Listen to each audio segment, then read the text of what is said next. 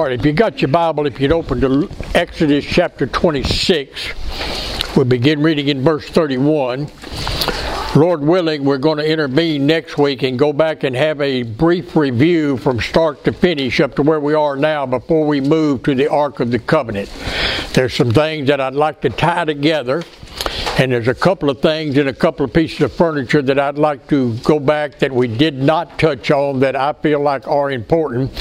And then after that, we'll move into the Ark of the Covenant and the mercy seat, and from there we'll go to the priest and the dress that he wore, not a lady's dress, but the outfit that he wore.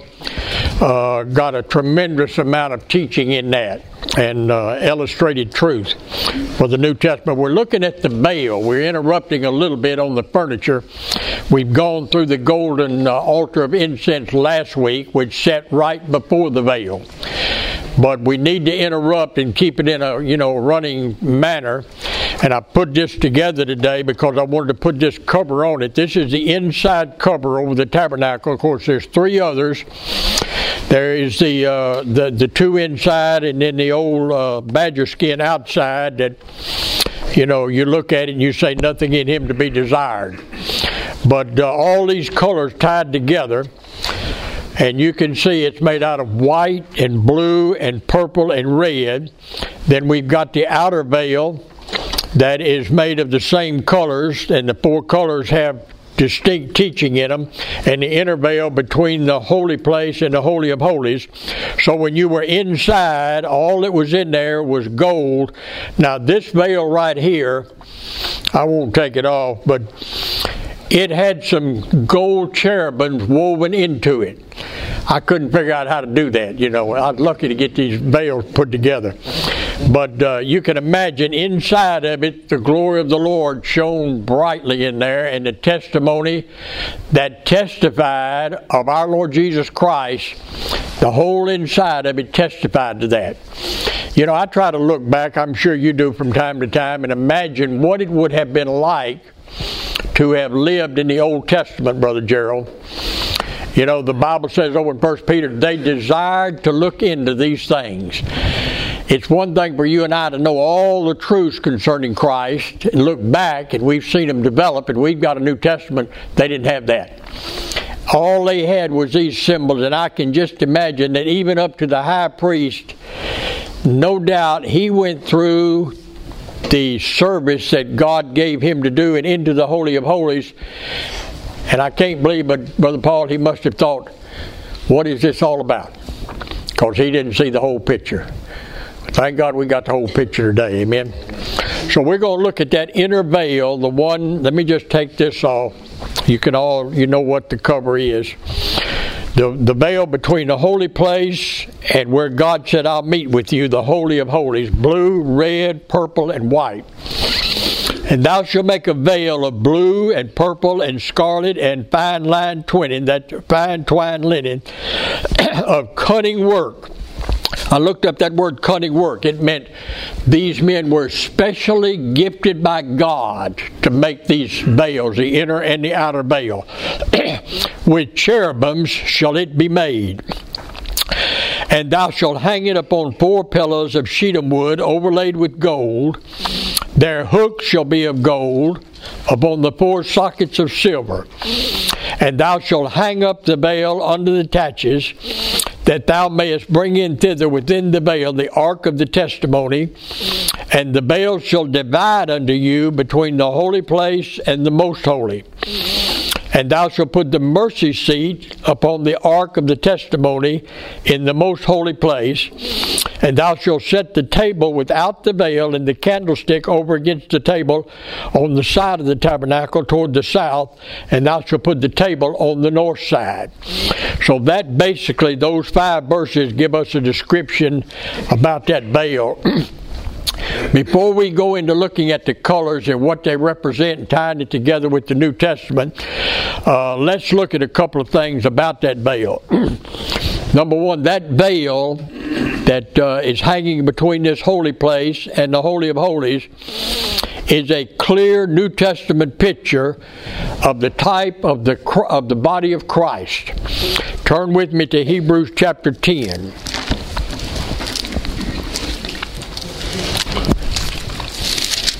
Hebrews chapter 10 tells us pretty clearly what that veil represents. And of course, you know, this. We'll look at this in a minute. This separated between the priest. He only came into this veil one time a year and ministered inside the holy place where God said, I'll meet with you there. Any other Israelite was not allowed in this holy place. They could not go past that veil. If they did, God said, you'll die. Thank God that's not true today. Amen. Look at Hebrews 10:19. Having therefore, brethren, boldness to enter into the holiest by the blood of Jesus. Now that's what we're just talking about. You and I today in the New Testament, we have the boldness to enter in through that veil, which is the body of Christ, into where we can personally meet with God. God even invited us. You remember, we'll look at another scripture later. He said, "Come, let us come boldly to the throne of grace." See? Verse number 20. How do we do that? By a new and living way, which He hath consecrated for us through the veil. Watch now, that is to say, His flesh. That veil pictures the body of Christ that He sacrificially gave in my place, in your place, to open the way for you and I to come into the glory of God and boldly come there and sit down and have prayer or conversation and make supplication with God. Sad the New Testament saints couldn't do that. The Old Testament saints couldn't do that. They didn't have access to that. The New Testament, the Old Testament priest came in and made an atonement for them once a year for the sins of the people, and that was covered till next year. But those Israelites would not dare to go inside of that veil in that holy place. And having a high priest over the house of God, let us draw near with a true heart and full assurance of faith, having our hearts sprinkled from an evil conscience and our bodies washed with pure water. Let us hold fast the profession of our faith without wavering, for He is faithful that promised. And let us consider one another to provoke unto love and to good works, not forsaking the assembling of ourselves together, as the manner of some is, but exhorting one another, and so much the more as you see the day approaching. Now there's tremendous pattern of prayer in there, and we'll be back to that at the end of the lesson if we can get that far today. But number one, the first thing I want us to see is that veil represents the body of our Lord Jesus Christ that He gave as a sacrifice for you and I to pay that sin debt. He came in through His own blood, so to speak, on the mercy seat, was sprinkled there before God. And when He did that, we'll look at the lesson later on, it said God rent the veil from top to bottom and opened the way for you and I to come boldly to the throne of grace. What a privilege. You want me to repeat that? What a privilege. Isn't it sad that we avail ourselves so little of that privilege, that we've got an invitation to come boldly into the throne and find the glory of God, and He sits down and listens to us. Whew. That's hard for me to imagine, Brother Gerald, knowing how bad I am. And I can only imagine how holy He is. You and I can't imagine the holiness of God. But, and again, that veil hid the glory of God from all the Israelites. And in that aspect, the glory of God is still not totally revealed to you and I. Jesus Christ declared the glory to us. He said, "He that has seen me have seen the Father." But nobody has ever seen the full glory of God other than 3 men that went up on the Mount of Transfiguration. And they were astonished and appalled when the Lord Jesus opened it up and they saw Jesus Christ in His full glory. We'll see Him like that one day. But we still, right now, we look, what's the Bible say? We see through a glass darkly. We can picture what God's like through Jesus Christ when He was here in the form of a man. Now let's look. The veil is a type of the body of Christ. Also, I put this in. I don't think anybody here has any questions about this. It's a picture of salvation by grace. Listen to me now. Not of works. Got so many people. I know some Christians that somehow subconsciously they say, well, I got to live a good life. I got to do this. I got to do this. I got to have good works. Look over in Hebrews chapter 9, just one page back. I think you'll see this. Hebrews chapter 9, beginning in verse 8. The Holy Ghost thus signifying that the way into the holiest of all was not yet made manifest, while as the first tabernacle was yet standing. Talk about the tabernacle of Moses, which was a figure of the time then present, in which were offered both gifts and sacrifices that could not make him that did the service perfect, as pertaining to the conscience, which stood only in the meats and drinks and divers washings and carnal ordinances imposed on them until the time of the Reformation. Now watch. But Christ. Did y'all get the picture there in 8, 9, and 10?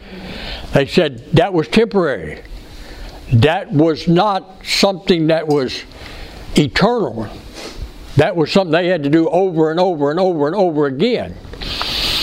And it said it was dependent on all these things. But now verse 11. But Christ, being come and high priest of good things to come, by a greater and more perfect tabernacle, not made with hands, that is to say, not of this building, talking about the building of the tabernacle, neither by the blood of goats and calves. But now watch how he obtained eternal life for you and I. But by his own blood, he entered in once into the holy place. What happened? Having obtained eternal redemption for us. That totally eliminates any works whatsoever to get saved or to stay saved. He went in through there in his body. He presented his own blood on the mercy seat to God the Father and said, the debt's paid. And God said, I like it. God said, I like it. I'm pleased with it. And when he did that, he obtained eternal redemption for me forever and all eternity, minus nothing, plus nothing. Thank God I don't have to have good works. Now, we ought to have good works. Don't misunderstand me. But we ought not to ever do good works in order to stay saved. We ought to do good works in order to show our thanksgiving to God and to be a blessing to other people, and show that I never did. I read one time 30, 40 years ago, I don't remember now, I was reading a book by Hudson Taylor in China. When he got born again, he said, God, please let me do something to show you that I really love you, and I'm not just talking words. And I said that day, God, let me do something. And I'm sure that's the prayer of every one of you in here today. We ought to do good works to show God that we love him. We do appreciate, we are thankful that he obtained. But it's a picture of eternal salvation by grace when he went through that veil. The Lord Jesus went through the veil, not the priest. And he obtained salvation for us. And you know, this is just hypothetical, but I've read a number of Jewish commentaries, and the people like Josephus, none of them have any questions, but when that veil on the day that Jesus Christ was crucified in the temple, the veil was in the temple at that time, not in the tabernacle, those priests repaired it and put it back up there. That's called Galatianism. What did Paul say about that type of gospel? He said, if any man preach any other gospel than that which is preached, let him be accursed. And some people today are still trying to sew that veil back up together and work their way to get through it. Am I communicating with y'all? I can picture those priests. They couldn't imagine what happened. They didn't understand what was going on. They were lost. They sewed that veil back together and hung it back up there. And I might have done the same thing when I was lost. I said, man, that's terrible. But the veil in the new tabernacle in heaven is still parted for you and I today. So it's a picture of the type of the body of Christ. It's a picture of the salvation of grace, of salvation by grace, and not in any works whatsoever to be saved or to stay saved. Now let's look at the pattern of the veil.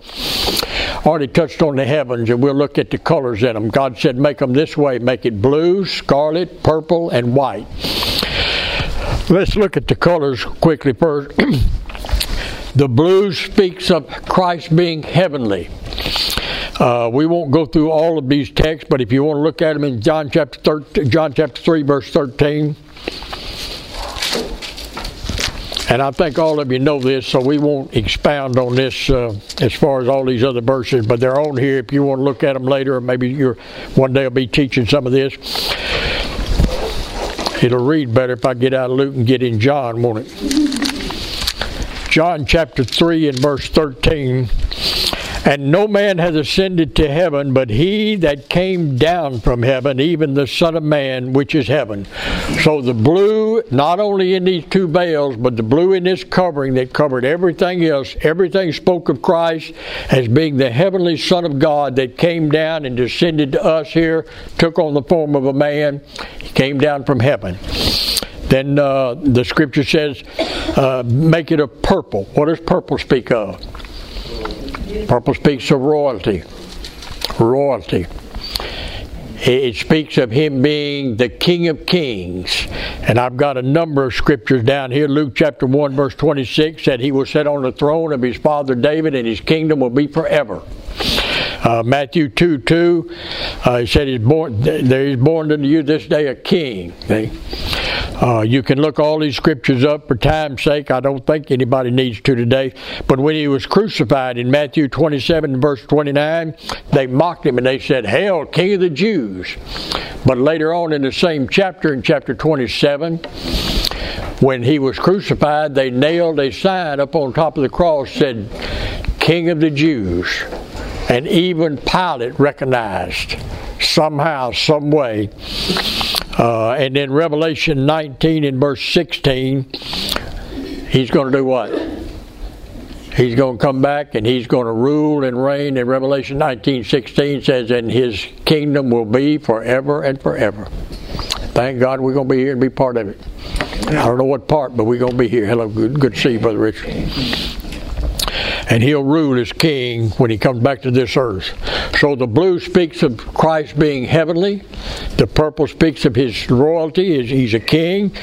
The blood speaks of the suffering of God. The scarlet speaks of the blood that was shed. That's made clear to us in a number of scriptures. We'll look real quick in Romans chapter 5, verse 19.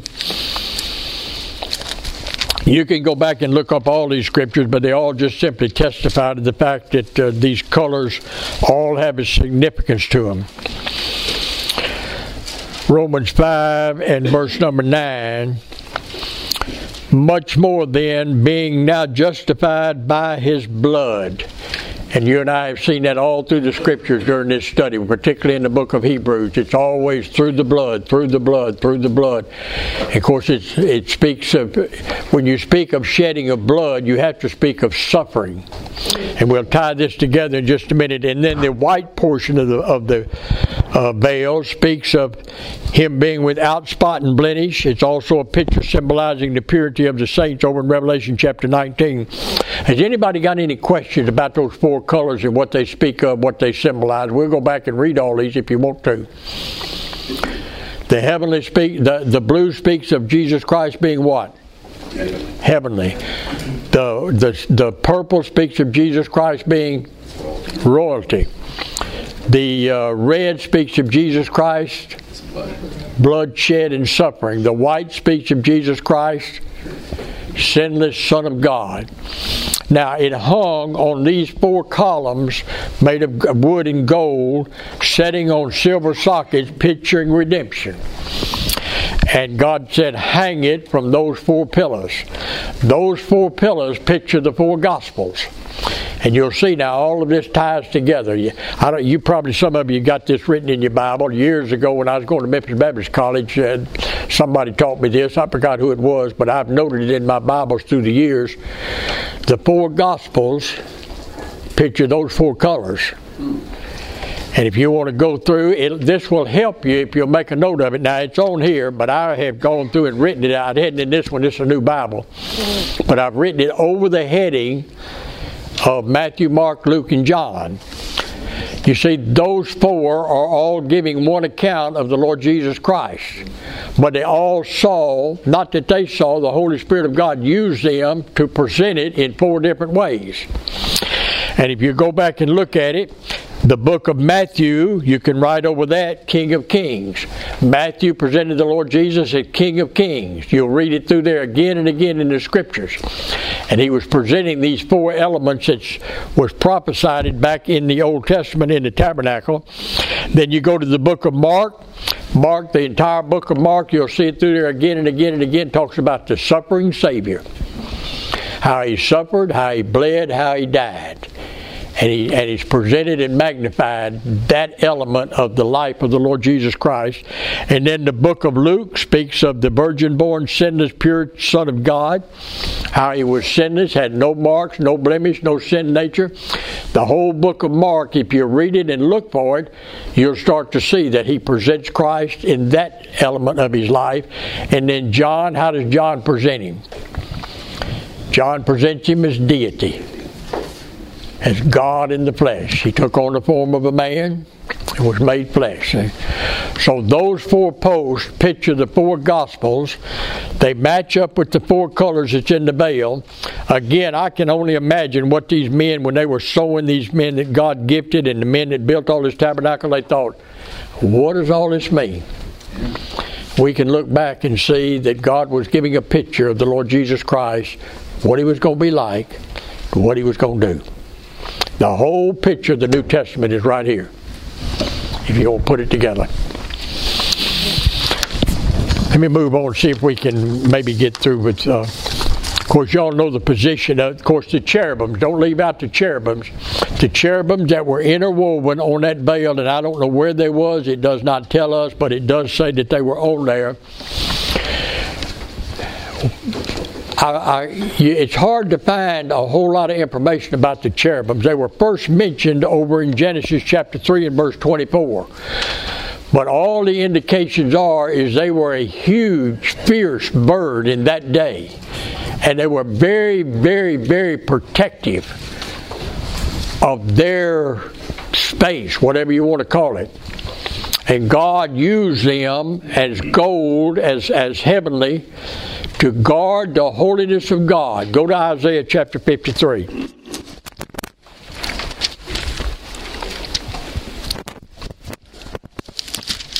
I'm sorry, Isaiah chapter 6. I got too far along. Isaiah chapter 6. Isaiah chapter 6 verse 1. In the year that King Uzziah died, I saw the Lord sitting upon a throne, high and lifted up, and his train filled the temple. Above it stood the seraphims. If you'll study that, the seraphims and the cherubims were basically the same bird. Each one had 6 wings. With 2 he covered his face, and with 2 he covered his feet, and with 2 he did fly. And one cried unto the other. Now they're sitting on the sides of the throne of God. And one cried to the other and said, Holy, holy, holy is the Lord of hosts. The whole earth is full of his glory. Those cherubims represented the holiness of God, and they guarded and protected the holiness of God and made it manifest to anybody that came around and came close that they were the guardians of the holiness of God. And on that element, they were guarding any Israelite to come through and come into the presence of a holy God, because they had not gone through the sacrificial offering that you and I have gone through and had the debt paid for them at that time, and they didn't see that. Now, I don't understand all that, but nevertheless. But then that's the position of the veil. You know, this veil was not an entranceway for the Israelites. This was a veil to keep them from getting into the glory of God. Now, God has made a way for you and I today in the New Testament. But let's look real quickly here just at the parting of the veil. There's some people that deny this too. Look in Matthew chapter 27. We got enough time to cover this.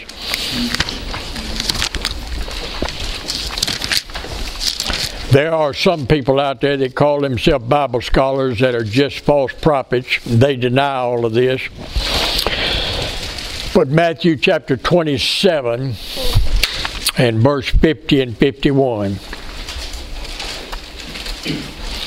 Jesus, when he had cried again with a loud voice, yielded up the ghost. And behold, the veil of the temple was rent in twain from the top to the bottom, and the earth did quake, and the rocks rent.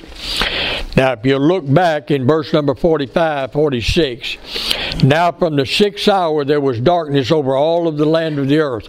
Somebody tell me what the 6th hour is. 9 o'clock. 9 o'clock in the morning. That's when their day started. But it was the 6th hour was 9 o'clock. And about the 9th hour, which would be 3 p.m. No, I'm sorry. The 6th hour was noon. The day started their day started at 6 in the morning. The 6th hour was noon, and the 9th hour was 3 o'clock. And he said, about the 9th hour, Jesus cried with a loud voice, saying, Eli, Eli, lama sabachthani. That is to say, my God, why hast thou forsaken me? At the very time that our Lord Jesus was crucified, nailed on a cross, and died, God rent the veil at 3 o'clock at the same time while he was on the cross when he cried out, and he rent the veil from top to bottom. If man had rent the veil, he'd have torn it from bottom to top. That veil was 15 feet high. It was 60 feet long. I couldn't make it 60 feet long, but it was all, woven up and twisted and pulled together like a giant veil. Josephus and David Levy, some of the Jewish historians, they're both Jewish men, they said that veil was a man's span of his hand wide, about 4 inches, and they said it weighed so much that to raise it up and stretch it out and hang it on those 4 posts, it took approximately 300 priests to get it up because of the weight of it. It was a woven veil, 4 inches wide, 60 foot long, 15 foot high. And God rent it from top to bottom without any problem whatsoever. Now again, if man had done that, he'd have rented from the bottom to the top. But, Matthew makes it clear that God rent the veil. It was rent in the temple from top to bottom, and it was rented in the exact same time that our Lord Jesus Christ died on the cross. And when he did, he opened to us a new and a living way.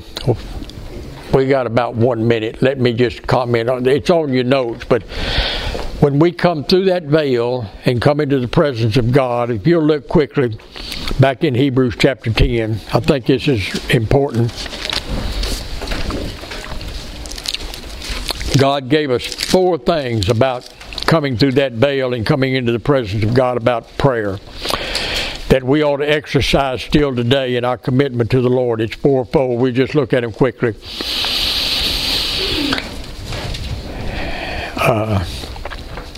He said, let us draw near with a true heart. We ought to come into the presence of God with all our sins confessed. And we ought to have a clean heart when we draw near unto God. Wash with pure water. Then second, he said, in verse number 23, he said, let us hold fast the profession of our faith without wavering. When we go to the Lord in prayer, we ought to have it settled in our heart and our soul and our mind that God is able to do exceedingly abundantly above anything that we ask or faith. And he said, don't ever let your faith waver, because God don't make no mistakes, and God's able to answer every prayer. And whatever he answers it'll be for your good, for the good of the cause of Christ, and the good of everybody concerned. Then number 3, we ought to go to God in prayer with a clean heart, go to God in faith, knowing that God is going to hear our prayer and the Holy Spirit's going to intervene according to the Holy Spirit. The Holy Spirit's going to intervene according to the will of God, and it's going to work together for good. And then number 3, verse number 24, and let us consider one another to what? Provoke unto love and to good works. Brother, if we're right with God in our prayer life, we ought to be right with one another here at Eastside Baptist Church, and I ought to be provoking you to good works and to love one another. And other members of this church ought to be provoking me to love one another as we ought to love one another, and stop criticizing one another and criticizing everything that everybody does about buying chandeliers when we need lights. Amen. You're welcome. It'd be amazing if we could get a church running according to the Testament, according to the precepts of the New Testament. And then number 4, and not least, In number 25, he said, not forsaking the assembling of yourselves together. I think I shared with you this before. I looked up and studied that word forsaking. It means, God said, don't you forsake meeting together as a group of believers on an appointed time on the Lord's Day for some other place that you want to go. Listen to me now. The word forsaking is only found 2 times in the New Testament. Anybody know where the other one is? Same Greek word. It's found in Hebrews chapter 13, verse 5, where the Lord Jesus said, I will not leave you and I will not forsake you. I thought about that, Johnny, when I realized there wasn't but 2 words there that transferred from the Greek word. I can't pronounce it, but that's the only 2 places it's used from the Greek word. I think God's more faithful at not forsaking us than we are forsaking Him. Oh, yeah. We'd be in bad shape if He treated us like we treat Him. Amen. I know you don't like that, but nevertheless, good for us. Amen. All right. Thank God that we've got access and the Lord Jesus allows us to come boldly to the throne of grace. Does everybody see the picture that God 4,000 years ago gave us a picture of all the New Testament truth? Let me ask you this. Just one of the people sitting here in this class this morning was talking to me this week, and he brought up, I didn't bring it up, he brought up about the study of the tabernacle. He said one thing, he said, I've learned a lot, but he said one thing, he said, now I read the scriptures and I see things a lot clearer because they fit together. Are you seeing that? Like I said before, if you read the Gospels and keep in mind they're talking about the Jewish economy, and if you read Hebrews and keep in mind they're talking about the tabernacle particularly, all of it seems to come and say, woo, that's what that means. It did for me.